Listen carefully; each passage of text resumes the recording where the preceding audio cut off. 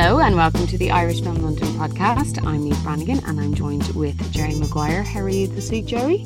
I'm grand, Neve. I have a glass in my hand and it has delicious drinks in it, so I'm doing really good. I'm very jealous, actually. It's a Wednesday night we're recording this, and I usually kind of start having an ale tipple of a Thursday evening. Right. Maybe Friday, so I'm trying to be good because I'm very tempted now that I see you with one. But what a week. We had IFL announcements this week, which is always really, really exciting.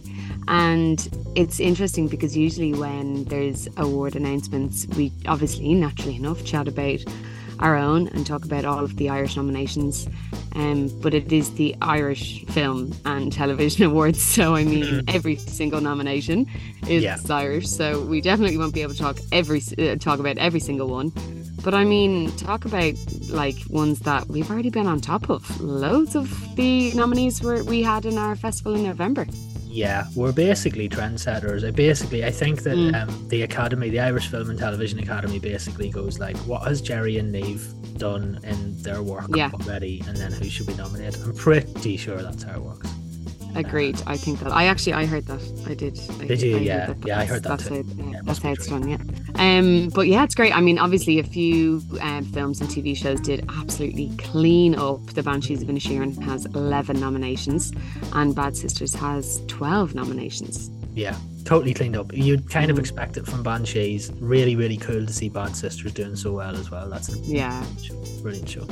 And then we've got loads of our fellow podcast alumni, which I love that. Yes. Is on there. I mean, Roche August Frank, Nothing Compares, North Circular, How to Tell a Secret, and then we also had Alison Oliver on to chat about the TV show Conversations with Friends. Yeah. And then on top of that, I loved that 4 out of the 6 shorts we had in our festival in November. That's right, yeah. 4 out of the 6 of the ones that were nominated featured in Irish Film Festival London not 4 months ago, and this is why the theory stands that the Irish Film and Television Academy basically follow our lead. Yeah, pretty much. Oh, and also Joyride as well. One of our most recent podcasts that's up for a nomination as well. That's right. Yeah. So everyone, if you haven't listened to any of these, now is your time to go back and have a listen, so you know what IFTA's going on and banging on about and why they're so great. That's it. Yeah, that's really cool that we've already chatted to loads of these people, which is cool, and more to come. And better than that, yeah, exactly, more to come, because in a couple of weeks' time we'll be showing God's Creatures and Lakelands in London. They're 2 of the films that have got, well, I think Lakelands has got 4 IFTA nominations and God's Creatures has got 5. And if you want to see those in London before they're on general release, you can see them with us. So come and see them with us. Another film as well that got 10 nominations was our opening film, Aisha, which is really, really cool. Yeah, I love Aisha, and I'm really, really pleased that it's got all those nominations. It's really, really, I feel like it just didn't really land when it was released, you know, like it made a bit of a splash, but definitely didn't do as well as it could have done because Letitia Wright was in 2 other films at the same time. So, I was just going to say that. I feel like maybe Black Panther, you know, maybe overshadowed a little bit. And yeah, it's a tough one, and I think, you know, you wonder, would it have landed differently if it just came out even a month or 2 in the difference, you know? Yeah. But it's such a gorgeous film. I really hope then if it goes kind of to more streaming stuff that it will get more attention. Yeah, it'd be really cool if when it inevitably picks up some IFTA wins, that if that gives it a new lease of life. I think that's one of the things that's good about an award ceremony like this. Like, lots of people are in cinemas watching Banshees again and watching The Wonder and watching The Quiet Girl again because of the BAFTA. Oh, it's in like every cinema in Dublin, yeah. Right. I didn't know that, but that doesn't surprise me really. It's actually, I've always kind of I'm wondering this more and more. Like, Aisha came out, but then it came out, but it was on Sky. Yes. And then I guess Banshees came out. I feel like it was in the cinema for like a week or something, and then it was on Disney. I wonder, like, what is that about, of it just going on to streaming stuff so quickly? It feels like films aren't even getting the chance to try have a cinema box office anymore. Yeah, that's just the way it is these days, isn't it? Like, especially if it's produced by Sky or Disney or Netflix or something, it gets a small theatrical release and then it goes straight up onto the streaming platform, which I guess is where they're banking on it making money. But yeah, it does. How does that work? I don't know. It does feel. I don't know. It feels wrong, like, doesn't it? Like, it feels does, like yeah. a proper theatrical run and then go up on the streamers. Yeah, because I just always really love, like, kind of the Oscar season and all that, and going to the cinema to see all of these new films. But I feel like I could see most of them in my living room. But we have 2 patrons as well that are up for IFTAs, which is really cool. So we have our patron Mo Dumford, who is in The Dry, which has picked up 8 nominations.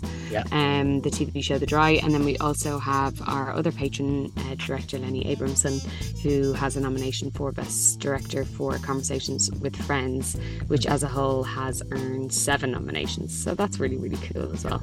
It's brilliant, yeah. So I think congratulations to everybody who's been nominated for IFTAs, and good luck for the ceremony, which I think takes place early May in Dublin. Maybe we could try and crash it, Jerry, and do a podcast. Should we get press passes? The IFTAs. Let's go get press passes for the IFTAs, right? Anyone from We're not allowed to drink, though. Oh, is that a thing? I don't know. Well, I feel like it should be. If we're going to be professional. Well, we'll see. Okay, anyone from the Irish Film and Television Academy who's listening, this is a legitimate form of press, and we demand / request permission to come to the award ceremony. Please and thank you. Another thing that's coming up very, very soon is the Oscars as well. So that will probably be our next big dive in for our next podcast, will be what happened at the Oscars. Hopefully no more slaps. Hopefully there's no more assaults.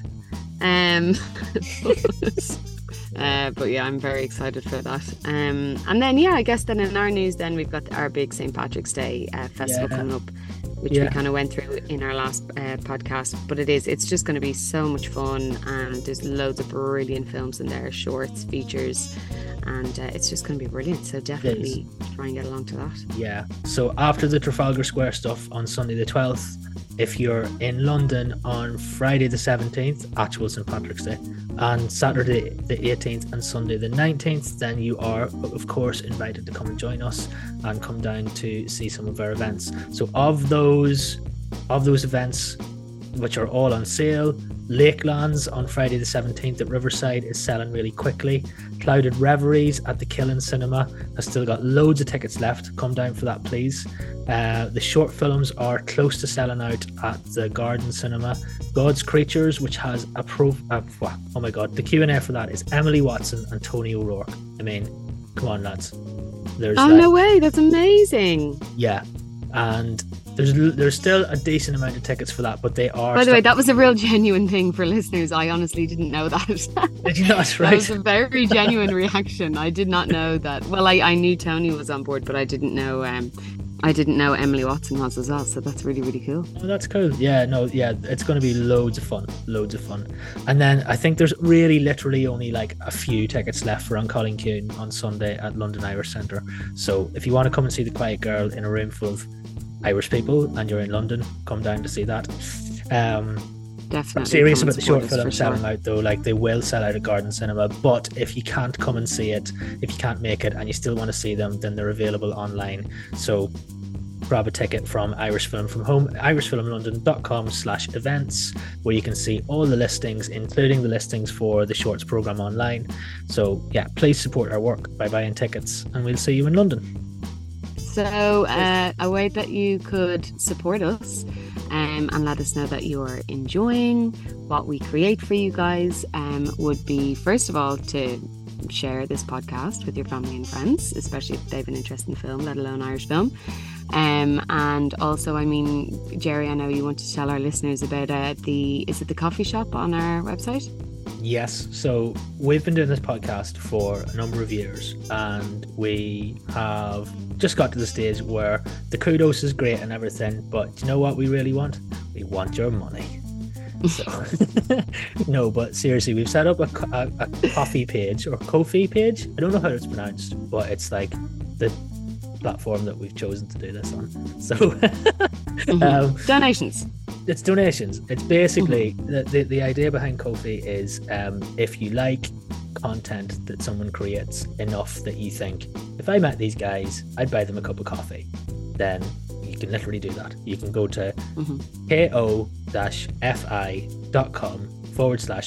podcast, and you can chuck us the price of a cup of coffee, and it just goes into like a tip jar and helps us to do what we do, and helps to keep the wolves from the door of podcasting. That's probably the worst analogy I can think of, but yeah, that's what it does. And look, I mean, I called it a coffee shop, so I mean, between the two of us now, I don't know what people are donating towards. Yeah, guys, please there's a website, anyway. but actually we're just starting a coffee shop. Yeah, we'll put the link in the description so that if you are dead certain that you are like that you love what we do so much that you just would buy us a coffee, then yeah, you can do that. And please we would encourage you to do, please. We would love you forever. But on this week's interview, a little bit different. I got to go to the Merrion Hotel in Dublin, which is like the 5-star hotel. So I felt very fancy for a press day during the Dublin International Film Festival. And I got to go and hang out in person with the cast and director of the film My Sailor, My Love. I sat down with Bríd, Brennan and James Cosmo.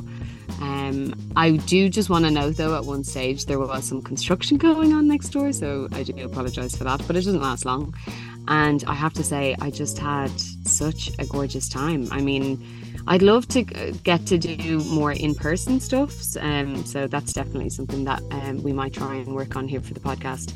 But it was just such a gorgeous chat, and then also on top of that, it always helps when it's a really gorgeous film.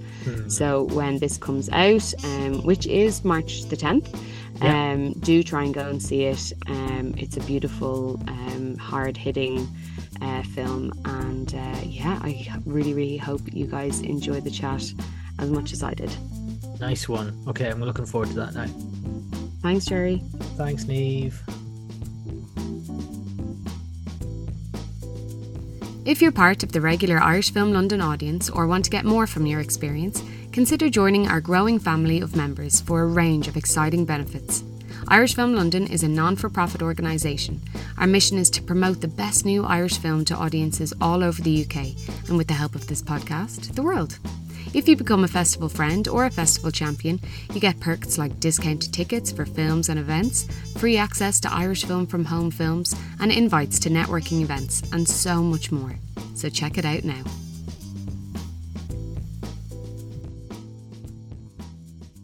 All right, well, thank you both so much for joining me today. Pleasure.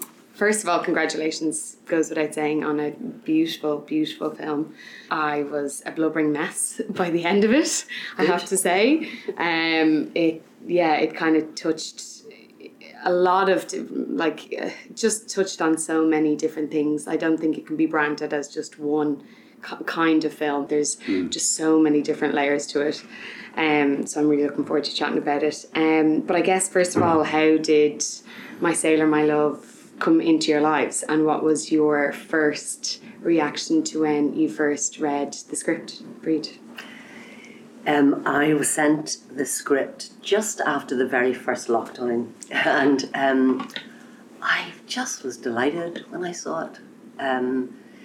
I was delighted, first of all, that the director was Finnish and that it was something different to do, and that it was obviously made in English. But I loved the script, and I was very drawn to the character of Annie, a very quiet woman. I'm very often drawn to that sort of quiet personality with, and the challenge of investigating what's going on there in her history. And but I was also very drawn to the fact that it was going to be filmed in Achill, and Klaus had sent me with the email some photographs of locations at Achill that he was using, and he had totally fallen in love with it. Fallen in love with the light and just the beauty of the place. And I'd worked there 40 years before in an RTE BBC joint television film called The Ballroom of Romance. Well, I'd stayed there. They put us up in Achill, and we it was filmed in Ballycroy, and I didn't want to leave. Yeah. And I'd always wanted to go back and spend time, and I still want to go back and get a foothold in the place, because it's, once you're there, I can see where you're just so persuaded by it and seduced by it. So that was the big draw for me, but also I just loved the story. I loved the intricacies of the familial relationships, and the idea of two people finding love unexpectedly in later years. And also, I haven't done many love stories in my life. It's usually either a horror or somebody abandoned or whatever. But that was a big draw for me, that to actually be able to do a love story. Absolutely. For a change. Yeah, definitely. And James, what about you? What was your first kind of initial reaction when you read the script? Yeah, they sent me the script, which I really enjoyed. At the time, I was away doing another series, Jack Ryan, in Budapest, and it was so different to what I was doing, and it was so considered and layered and nuanced. And then I spoke with Klaus on Zoom, and he sent me a link to a film that he'd done a couple of years before called The Fencer, which was set in Estonia, which again was quite a small film, very few people in it, but it told this huge story of Estonia under communist rule, but it just told it in microcosm, and it was so elegant and clean and concise. I just thought, I really, really want to work with this guy. And that was it. And also, as I say, the script was terrific, and the character of Howard was something that I thought I might make a bash of. Yeah, that does seem to be his style, because My Sailor, My Love it feels so polished and clean, like still very raw, like story wise, but just in a filmmaking sense. It's so satisfying to watch. Yeah, it's very kind of overall, really, really beautifully done. Yeah, they have a very different. There's a different sort of atmosphere on the set. It's a very calm atmosphere, and they will take time to, the lighting director will take time just to go and move something that has no significance in the scene, but it just looks that little bit better. Yeah. Just everything about it. Yeah. Yes, it makes for great working conditions in the sense that everybody is pulling together. Yeah. And you stop even thinking about that. It just feels like this unit of people, crew and actors, and just moving together to achieve this story that everybody is locked into. Everybody, I think, had a passion for it. You heard those stories later, how passionate people became about it and cared about it, and you feel that when you're working. It's interesting that and also the art department and everyone in the crew, they'd worked so hard before we arrived to transform this abandoned house into Howard's home, and the depth and layers of the history of that man and his home was extraordinary, and not even anything that the audience will pick up on, but you sort of do. It's a real art form. I wanted to ask about the house. It's so beautiful, but so it was abandoned before, and then they were able to kind of dress it and make it their own? Well, it hadn't been lived in for a long time, and it had been just sold on, and the people who bought it were intending to completely renovate it, and it obviously needed an awful lot of work on it. Yeah. But in the interim, they allowed the filming to take place. So there was a lot of decay there, which was, but at the same time, what John Hand, the designer, did with that was extraordinary. But we changed into costume in some of the rooms upstairs, which really were dilapidated, and there was one room with an extraordinary wall that it looked like all the plaster had come off, and it was almost like had been seaweed in the plaster. So there were these wonderful. I took loads of photographs of it. It almost looked, and we didn't use that in the film. There was no place for it. But it was an extraordinary. So you were actually looking into the depths of the house in a way. It felt really, even the corridor for me really felt like it felt like nearly you were, you know, under deck in a ship, you know, in that really linked in with Howard, because it was so kind of dark and you know, it kind of felt quite crammed in. Yes. And it's such a beautiful house. Oh my God, it was stunning. Yeah, and it's interesting because that was at the heart of the film in some ways. And again, that's something Klaus really understood and wanted to show that life in those dark rooms with this man is living a very isolated life. But then they also have that wonderful thing of opening out into the landscape, which is an enormous character in the film. Yeah. Very important. And what was the? I think you. I remember seeing an interview with you, James, where you said that you guys got to have some time together before shooting, which is quite rare. I feel like usually it's kind of just on the day, create the chemistry right there and then. But you guys got to have a bit of a development. It's often occurred to me that why don't we do that more often? You know, because it was so beneficial, and it's when there isn't a crew there, it's not costing money. Well, why not sit down for a week and, as we did, and talk about everything, and talk about the characters and the relationships and each other, and get to know each other. So when it came to walking onto the set, there wasn't any feeling of, where am I? How's this? We just knew because we'd talked it through, and it was a huge advantage. That's so true. I don't know why it's not more of a thing, because it's such a big ask to just, you know, ask actors to just first day on set, you know, and you mightn't be shooting the first scene, you know, you could be shooting a scene that's really in the depths of the film. And, you know, you're just expected to create that chemistry and all of those layers straight away. And it's always terribly nerve-wracking, you know, if you haven't worked with actors and you just meet them in the makeup truck before you go on, you know, that's the last thing you want. You think, oh, good, you know. Yes. But when we knew each other and we were friends and we understood our characters and we talked through it, it just made it so much easier. Yeah. And real in some ways, because you know, when you're sitting with your co-workers in a room and talking, have a cup of coffee and tea, you know, and James is a great storyteller, and you learn so much, and you're already starting to fill the story up just by being with people and listening to them and hearing the stories and just, you know, getting their take on it. It already is starting. It's you know, it's starting to bubble and. Well, it felt really lived in. You know, it really did feel like we just came into these people's lives at this certain point.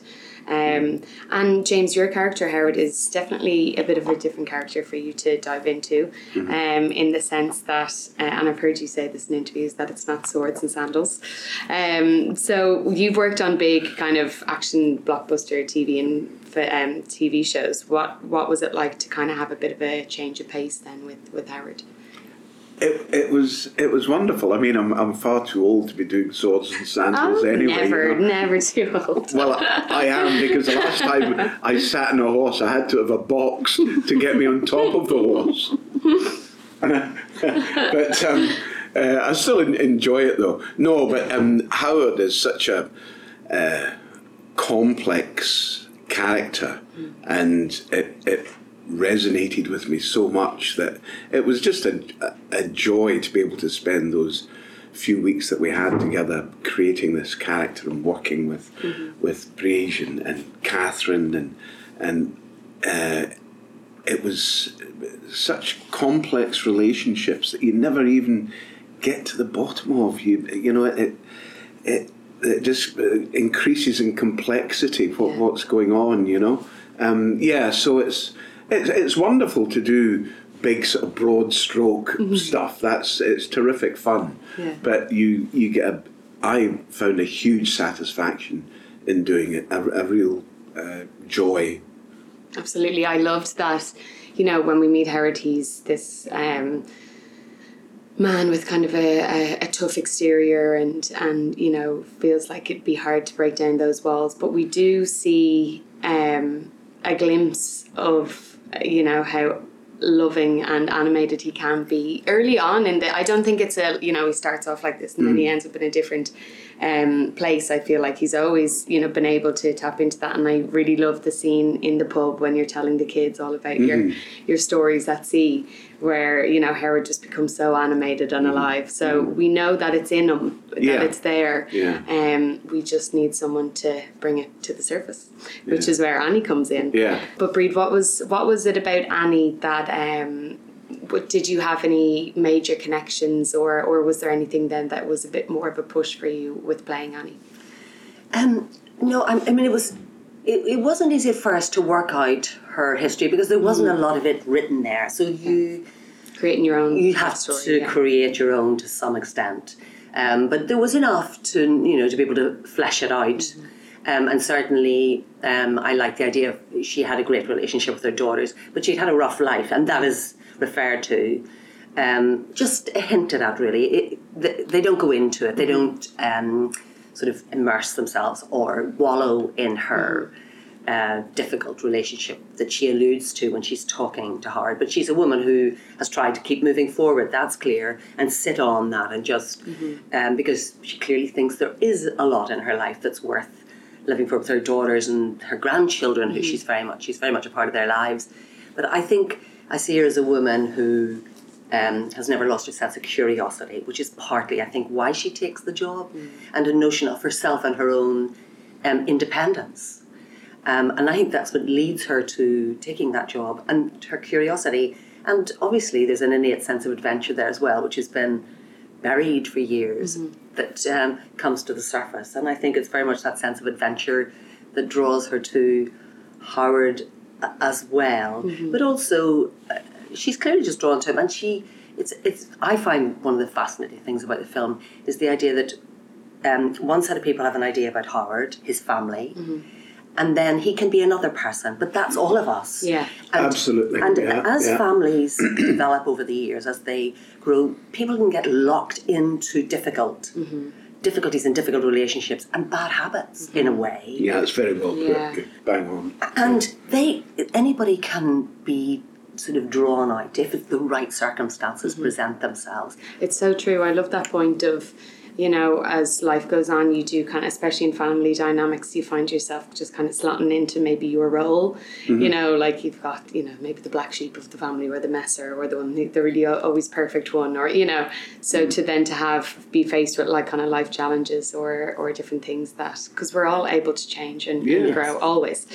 And we're a different person to different people. Absolutely. Yes, that's the point. And I love that. I love how the film shows the importance of companionship, whether it's romantic or platonic, at any age, but I think especially as well as you get older, to have that support, and I think that it's clear that Annie's worked really hard to keep her family close in the physical and emotional sense, and especially then in regards to her granddaughters, who are just so joyous in the film. They're so gorgeous, and I think as well I love how it shows how important it is to be around kids and the new lease of life that they can give you.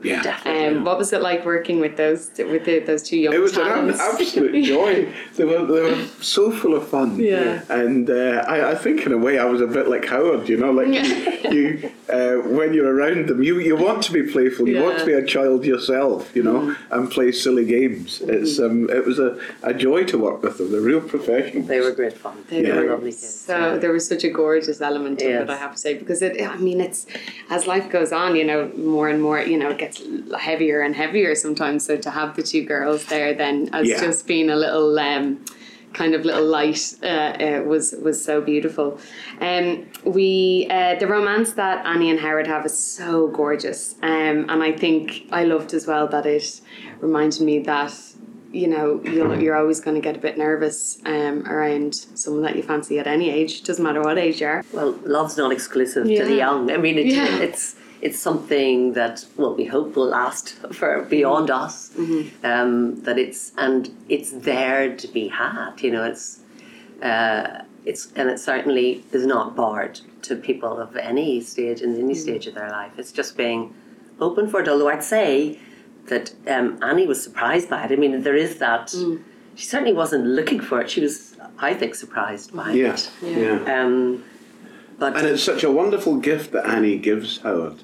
This man who's ossified in this world of his. And he is dour, unhappy man to many people. But you see glimpses, as you say, with the children, and then with this woman that comes into his life, and he is a different person with her. He's suddenly, he loves life. He loves being with her. He loves with the playing with the kids with her. It's a huge joy for it's so hopeful. Yes, I think that hint that in Annie's life she had been badly treated by somebody, but I think as you get older, if you're lucky, you do gain a little wisdom or a little more insight into other people, and I think Annie brings that thing. So she's not hugely fazed by Howard's rudeness. She doesn't like it, and she knows she can walk away from it. But when she's apologised to, she can accept that as well, and she clearly has insight. So that, I think, helps. Yeah, having some knowledge of life can make you ready again to be able to take it on and assess it. Because Annie is also having to, when she meets the major, I'm jumping ahead here, and the big obstacle for her in her relationship with Howard, which is his daughter's objection to it. She has enough experience and knowledge of life to be able to assess that and try and find her way around it and try and deal with it. And I love that she goes to her daughter, though, as well, with the letter, and I love that they're close enough to be able to confide in each other and ask for each other for advice, and because I love as well that she's quite protective, but she also still very much there's a lot of respect there as well, like earlier when you were saying about Annie as a character being quite curious and stuff, when Kelly says, like, you don't have to work, you don't need money. And it's like, yeah, but I want to, and I think, but I love that relationship there that you guys created. And when you were saying there, James, about Howard having this kind of new lease of life with Annie, with his relationship with Grace, that's so layered and complex. From what I got from it was that I felt like Grace kind of was a bit of a representation of a bit of neglect, in the sense of Howard always being away at sea, and maybe why she wasn't incorporated into his new life per se would be just kind of maybe that reminder of that neglect. And I think his wife and Grace represents the failure in Howard's life, and the a degree of callousness that he's shown to his previous wife and to his daughter, but he's reconciled that with a sort of bitterness that shuts it off. It's really cowardice in not looking at the relationship. He's really not. He can't confront that. I think it'd be far too painful for him. But that's a very human, human condition. We're all cowardly at some points when we don't want to address something. But we can turn our attention and be someone completely different. But that bit there, that's if I open that door, an awful lot of things are going to fall out. And I think that's what Howard's we just couldn't contemplate. It's how we deal with our histories as well, isn't it? It's like that's his history. And then Annie has her history, but it's how these people deal as the years go on with the history. I mean, you can't just, and you meet somebody new, they don't necessarily know about that history, so you're free to almost to show yourself in a different light. That's right, just to be in a different light. And I think as well it really shows the damage that lack of communication and kind of resentment can have, that build up over time. It can just get to a point where that's you right. can't That wall becomes so high that it's insurmountable. I just think Catherine just did such a beautiful job. Such a tough role. I just think that she means so well, but she's so misguided, and and being such a carer in her work life and her family life and everything, it's so easy to see how she just kind of lost herself, she's just given everything to Well, she's a victim to her history as well. And but I suppose it's harder to stand back really when you're still trapped in it in so many ways. But if you could stand back and as the years go on, you need more experience maybe to say, well, why should you be tied to that sorrow forever? You know, it happened, the sorrow's there, but why should you be tied to it and be answerable to it forever? Yeah. I mean, they obviously have a lot of reconciling to do, but but there should be a chance to look for something, for happiness or for... I just wanted to really hold the other brothers and sister accountable. I was like, where are they? I know. with the bottles of rum, and that's not good enough. So I need a sequel. But it's often the case, isn't it? Yeah. It's often just the put on to one sibling that takes it all on board, you know, to their own detriment. Yeah, and I really enjoyed seeing on screen as well that kind of, you know, that moment in all of our lives where the parent now doesn't become the one that's looking, that they now need the looking after. That kind of switch, I think, is such a poignant time in everybody's lives. I've seen it with my parents, you know, becoming then the carers of their parents, and that's just the way of life. But I think it's really great to see it on screen of everything that comes with that as well, you know, and the kind of the resentment that comes with it and the guilt that comes with it, and of that shift, that the point where you realise that your parents aren't indestructible, you know. There's always that point in everyone's lives. We've all been through that with this pandemic as well, with children really worrying about their, you know, adult children really worrying about their parents and looking out for them in a way, and that sense of responsibility that they may not have had just before it. They didn't think, they just, like you say, thought they were invincible. Suddenly they see them as vulnerable. But I think that this film, without being heavy-handed about it or hammering it home, it does concern itself with a massive issue that's universal. You know, how do we live our lives, and how do we look after those people, or how do we also acknowledge their agency, and that they may want their independence and don't, as in this we see in this film, and don't want to have their autonomy taken away, don't want to be... I know, I think you always think, oh, when I get older I'm going to be so easygoing, and you know, but it's a huge thing to have to give over, to be so vulnerable, and to give away, you know, your kind of, you know, your freedom in a way. But you can use it to your advantage, Niamh, as you get older. If you're smart, you can use it to your advantage.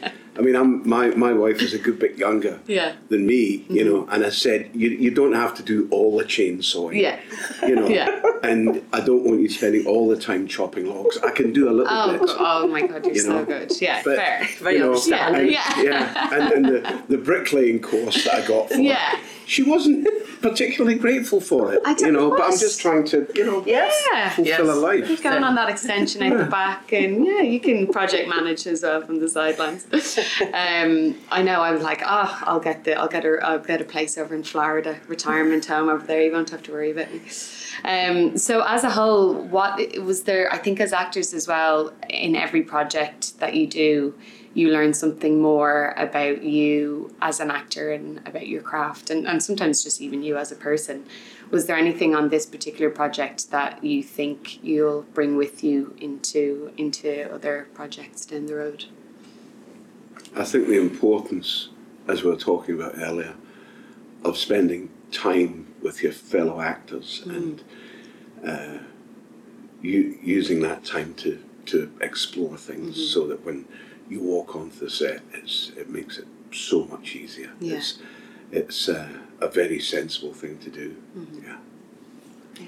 It's hard to take anything away, you know, sort of as an individual, because it really did feel like such, I know it's a word that's bandied around so much, it really did feel like an ensemble in every way, not just with us, the actors, and all the actors, the family, and then the aisle, people from Angle and people from Mayo, really did take part, and were very enthusiastic about it. It was wonderful, and lent themselves in the most generous way. Their beautiful faces and beautiful children, but it wasn't just that. It was everything. Robert Muller, the DOP, who's a wonderful cinematographer, but you felt you were pulling with everybody, so it's hard to sort of individualize that, you know, Of course, it was just one of those really solid, and it's not easy. I'm not saying it's dead easy and everybody was laughy joking. It was, you know, this real effort and thought went into it, and I think that's what you take away, a sense of, well, I was really involved in that. That was a great feeling, and I got so much from everybody working. And I imagine that comes with confidence as well, with the more work that you do. You know, I'm obviously only very newly starting out, but you know, you start off with that being anxious about, you just kind of want to be told what to do, you know, and where to go and where to stand, you know, and then, but the more stuff that you do and confidence that you get with it, you can be more collaborative, and it sounds like it kind of was a really lovely kind of collaborative process in a way. That's right, because you don't have the same fear you have of starting out, or the same sense of, I better not say, or I better, or I'll do this myself. I'll just try to find a way through myself.